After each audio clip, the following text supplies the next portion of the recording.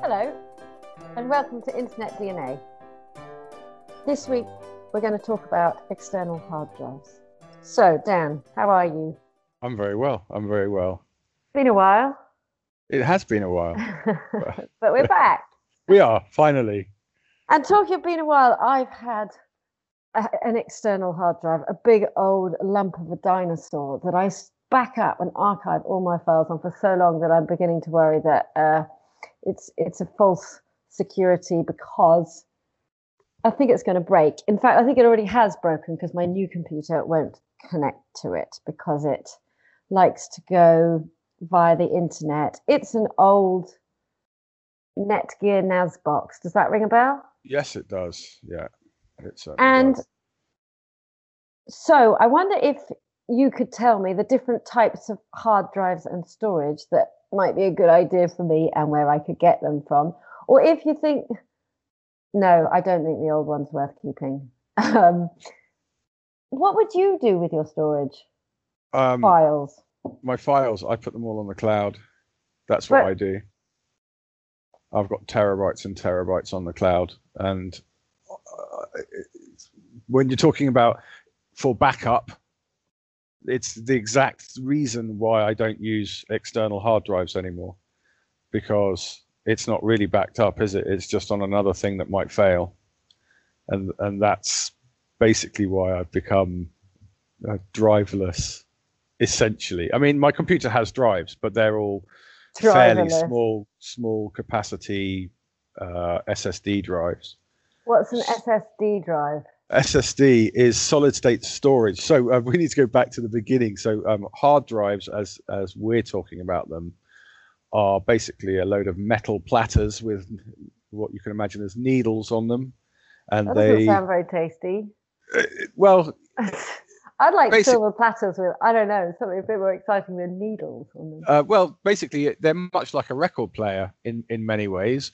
So they record the information magnetically onto the platters, and then they read it magnetically off the platters. And that's pretty much how they work. So they're spinning a disk, which is why when you're looking at hard drives, one of the key things they talk about is the RPM.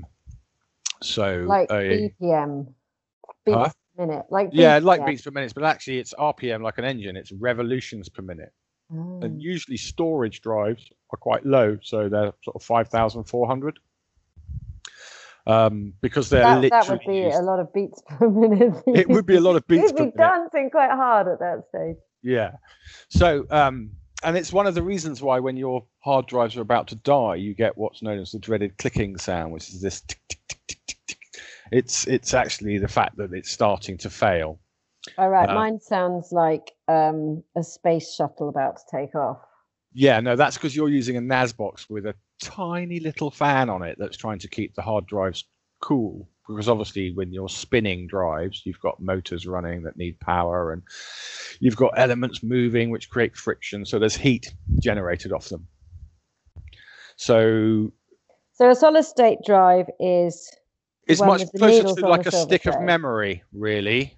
And what are the other ones? There was something else that wasn't a solid state. It was probably now in between there's a thing called a hybrid drive.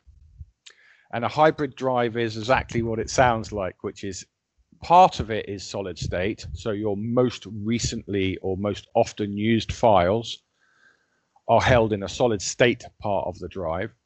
And then the rest of the files are held in a sort of traditional hard disk spinning platters thing. And the solid state's quicker and safer? Well, there's some real advantages to solid state. Yes, it is quicker. So when I go to old people's computer and they go, oh, my laptop's rubbish, generally what I'll do is I'll take out the hard drive, replace it with an SSD, give it back to them, and they'll go, wow, it's like a new computer. And it's that, because the delay in old computers is the asking for files off a hard drive. That delay is actually quite significant. Like startup times for Windows is almost entirely to do with the speed of your hard drive. So if your Windows starts up in under 10 seconds, that's because you're sitting on a SSD, or probably some form of M2 SSD. Okay, If so it takes 3 minutes, it's because you're on a very old and slow hard drive with probably very little capacity left. but we're digressing We because are. by the way, Dan, Yeah.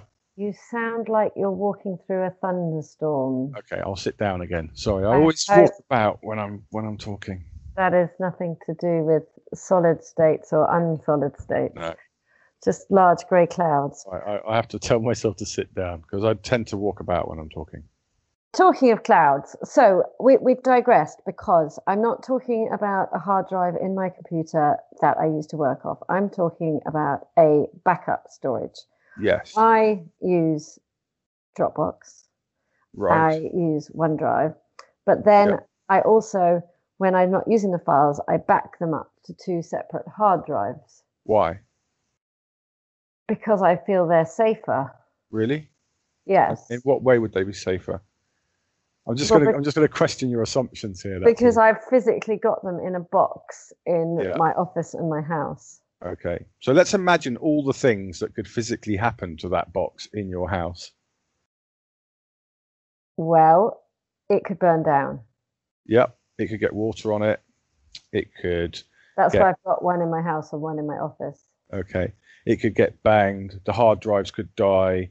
Technology could mean you can no longer access them. Where the whole point of the cloud is they're everywhere. Yeah, they're everywhere and nowhere because They're everywhere. lost all my files on Dropbox because somebody joined their Dropbox with me. And then when they joined them, all my files just disappeared. I watched them literally vanish off my computer and there was nothing I could do. And it was the most scary moment. Yes, Bing. and there are.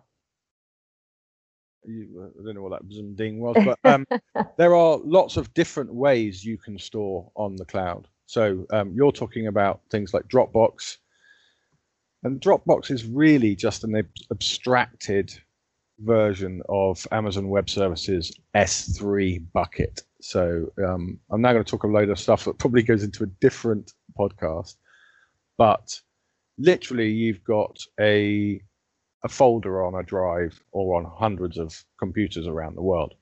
Now, what happened to you was that you allowed someone else to take ownership of your files. And so when they de-owned them, they disappeared. But most companies nowadays, like for instance, we don't have any file servers, any email servers, any account servers, nothing in the company anymore. Everything lives on the cloud so that anyone can connect from anywhere. Well, not anyone, but people with the relevant sort of authorization can connect from anywhere and access the files. I understand your concern about Dropbox because of your experience with it, but generally, if you have a properly set up cloud drive, your content stays there forever. Now, what I could say to you is, yeah, you're going to say, yeah, but it's going to cost me money, like I'm going to pay. Yeah, so how much will I pay? Well, that really depends. As a user, you can go on to, let's say, I think, is it iCloud? Do something. I mean, theirs is incredibly cheap. I mean, unbelievably cheap. Google Cloud is cheap as well. I mean, I think I pay £3.30 for unlimited storage. A month? Yes, per user. Okay, So, here's a thing. yeah. I have such terrible broadband that I can't download and upload files at all. For example, if my Dropbox is updating, the radio and everything else just stops. Yeah. Okay. So, and this is a problem for people on cloud. And so, if we talk about Google Drive, for instance, which is the one that I predominantly use, just because both my company and myself are both on Google, because aren't we all, if we live on the web? It has a thing called Drive Stream, and then you can choose which files you want to keep actually on your computer, because I don't know about you, but for me, I'm very rarely working on more than, let's say, 200 megs of, or 200 gigs or megs gigs, I guess, of actually real actual files. The rest of it is just archived files that I'm not actually going to use. I need to maybe access them again at a future date, but I'm really not using them. That's not what I'm using. So what you're saying, contrary to what I thought with Google, was that you can have the files like they're just a folder on your computer, like Absolutely. Dropbox. Yeah, because absolutely. I don't like the fact that I have to go and browse for them. But that's no, exactly. So it gives you a Google folder, just like a Dropbox folder. I mean, they all work pretty much the same, to be honest. And then you can choose which ones you want to sync and desync from your phone or your computer or from whatever. And you can even choose by device. So on my computer, I sync certain files, and on my phone, I sync other files. Okay, here's a maths question for you. How quick is your maths? If it's £3.50 a month, and it would cost me £66 to get a 2 terabyte drive, how many months? Okay, so what you're saying, 2 terabyte storage. You don't know. You meant to do it in your head. I know, but I'm trying to get rid of my phone calls. I know, but so it's about 2 years. I've already done it. It's about 2 years. Yeah, exactly. And if you're saying that you're going to keep your files forever, yeah, that's a lot more expensive. Yeah, because probably your files are going to run out, aren't they? What, my terabytes? I don't know. They sound a bit like back in the dinosaur age again, a pterodactyl. I don't think that they're going to run out. That's so much space. I'll start to. So, if you're a single user, like one person, and you're not frightened of things that are technical, there is actually a really, really simple way of dealing with this, which is Amazon Web Services offer these things called S3 buckets, which are literally exactly as they sound. Now, what you can do, they are incredibly cheap because you can basically buy different versions of these. And this is what our company does. So once a file hasn't been accessed for more than 3 months, it gets moved across into Amazon Web Services S3 bucket, which is a reduced access.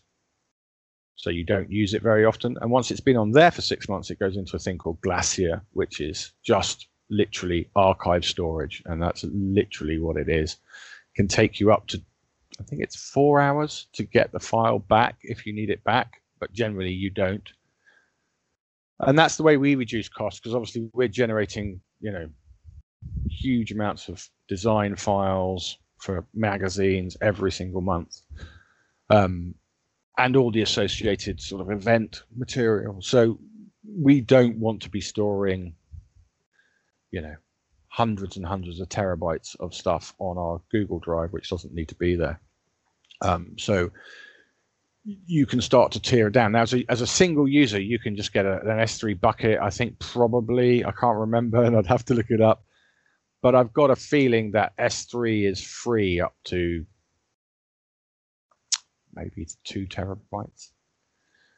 So they don't charge you. But what do you mean it takes 4 hours to get it? Oh no, that's once it's into Glacier. So Glacier is their archive storage, and the advantage of Glacier is that I think 1 terabyte costs you 1p per month or something. I mean, it's not even a cost. So did you say Amazon S3 bucket? Yeah, it's so that's very cheap to do storage. Yeah, so anyone can sign up for an Amazon Web Services account. And on Amazon Web Services, they have a thing called S3 buckets. And effectively, Dropbox is built on top of S3 buckets. All it does is provide user authentication and separation on top of an S3 bucket. And obviously, they charge you the difference. So that's its business. That's worth looking into. I thought I was really digital. I think for you as a user, it's Google Suite, and using a thing called Google Drive Stream, and that synchronizes all your files all the time, and then you choose which ones you want on your computer, and then the ones that you don't want on your computer, you just allow to live in the cloud forever and ever and ever. So if I go to Google Drive, I can find where to download the. Yeah, exactly. And sync the files. Yeah, and especially if you're using Google Apps for Business rather than just pure Gmail. but I think DriveStream is available for both. I use business for everything, so it's difficult for me to remember.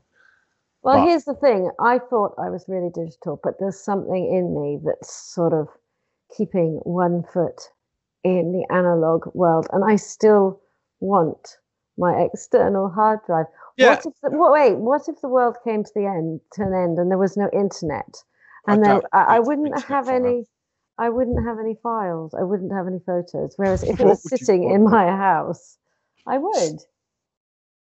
Okay, so if that's your fear, that the world's coming to an end and you're going to still need your photographs. I should probably print them out and put them. We're just going to ignore the fact there probably won't be any electricity anyway. But imagining there was electricity. Yeah, I'd be cycling like a hamster on a wheel. Okay. Then just so I can see my photos. Yeah. Okay. So then there's the argument right there for an external hard drive. There is actually another argument for an external hard drive, and it's actually one that I do use an external hard drive for, which is working on very big files. So if you're working on large Illustrator or Photoshop or that sort of thing, files which you don't want on your, let's say, laptop hard drive, which usually are quite small. My solution to that, though, is to run SSD storage, because the other problem with large files is that you need to access them very quickly. You don't want Photoshop sitting. So I don't use external hard drive for storage in the sense of archival storage, but I do sometimes use it for working file storage. If I'm making movies or very large yeah, exactly. So my okay. laptop has 250 gig hard drive, which some of it is then taken up by the operating system, and then a lot more is taken up by the applications. So I don't want to be loading 100 gigs of movie files onto my computer, but I need to be able to access them in a way that my editing software isn't going to go, well, you can go make a cup of tea while I go and grab this file. That's why I run. Or you can stop listening to the radio and go and make a cup of tea. Exactly. And that's why I do run while I update Dropbox 1 terabyte SSD storage, external storage, and that's what I use it for. And so if we're talking about external storage, what are good ones to get, and where are good places to get them from? Okay, so if you're just buying literally archive storage, any of the big names, I quite like Western Digital, but it doesn't really matter. Any of the big names, Seagate's another one. You should be looking at what types of drive are inside. So if we take Western Digital, I think they do a green one that's called Eco, which is usually sort of consumer level storage drive. They do red ones, but they're for NAS drives. So they're quite slow drives, but they're very reliable. So the faster you go up to a Barracuda or these sort of 1000 RPM drives, they're very fast. Not half as fast as SSD, but for hard drives, they're fast. But then they're more prone. Their mean time between failure is much lower. Which always makes me laugh, that name. That sounds a bit risky. What, mean time between failure? Yeah. That is every electrical product that you have will have what's known as a mean time between failure. And basically what it says is, on average... An MBF. Yeah. I think it's METF actually, but I don't know why that is. Anyway, it's a measure of what the service life of something is. So you can imagine it in like printer inks. They'll say you can get 500 pages from this printer ink. Yeah. Yeah, and I realised with material you can get it's called the abrasion rate, how many times you can sit on it before you've destroyed it. Exactly. And so for computers, it's mean time between failure. So it's usually measured in thousands of hours. Okay. Yeah. But again, you just talked about a different type of drive. That's not a solid state drive. That's something else. So solid state drives, they have I think it's a write performance. So they'll say they're good for 1 million writes. Because obviously you're writing over on these tiny little NAND chips, and eventually they degrade. But I mean, 1 million writes. Now, if But you're if I'm looking for an external hard drive, do I need a solid state one or do I need a depends whether NAS you're using one? it for archive, in which I've already discussed you should be doing that on the cloud, or you're doing it for working files. Yeah. I think if you're doing it for working files, you would be better off with a smaller, like a 0.5 or 1 terabyte SSD drive, because then you're not going to get the performance degradation of working on those files over onto a hard drive. If you're doing it because you're worried about the end of the world and you need your photos, then I would buy a high capacity external hard drive, and I would go for probably 4 terabytes. I think is a good price point at the moment. They goes up to 8, I believe. And that's not solid state. That's normal hard drives. Okay. But I wouldn't be doing archived storage on hard drives. I know. And I normally agree with you on everything, but this week I'm not going to agree with you. I'm just too... No, and that's fair enough. Terrified, and I want my terabytes. So I think I might go out and buy a red one or a green one, as you mentioned. Yes. So so make sure that you're buying one that is specifically designed for storage, because it will run slower speeds, it will last longer, it won't be as prone to failure. I mean, the fact is in my entire life, I've only known sort of 2 or 3 drives ever to fail anyway. But if it's those pictures that need to survive the apocalypse, then you need one that you know is going to survive the apocalypse. You effectively need the cockroach drive. It will be. I'll be remembered because my drive will be there. That's something to think about, I think, always. How will I be remembered? Yeah, so where would I get one of these? Do I go to Amazon? Do I go to Currys? Do I go to eBuyer? Where do I buy one of these drives? So the first thing I would do is have a look on the internet for good portable storage drives. Find the one that you think suits you best, and then do the usual internet, like Google shopping. Where do we get this cheapest? Or go to your local computer shop and support them, or don't. I don't know, whichever. I mean, just use the internet, but do some research. Find out what find out what each one has, because they all come with like bits of software and BitLockers and little extras to try and get me to buy them. Exactly. And really all you need is the largest capacity drive that you can get within a budget that you can pay from a name that's reasonably reputable. Okay. Well, sorry about the binging and the dinging of my phone, but thank you for that. I think I may not take your advice, and I think I may go and buy a solid, not a solid state, but basically a physical drive. And you can go back to your thunderstorm now if you'd like. That's all right. And I'll say goodbye till next week. Brilliant. And I will speak next week. What are we going to talk about next week then? The cloud. Why don't we talk about the cloud next week?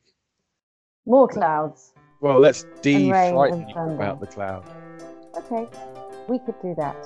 All right. Until then. Cheerio. Bye.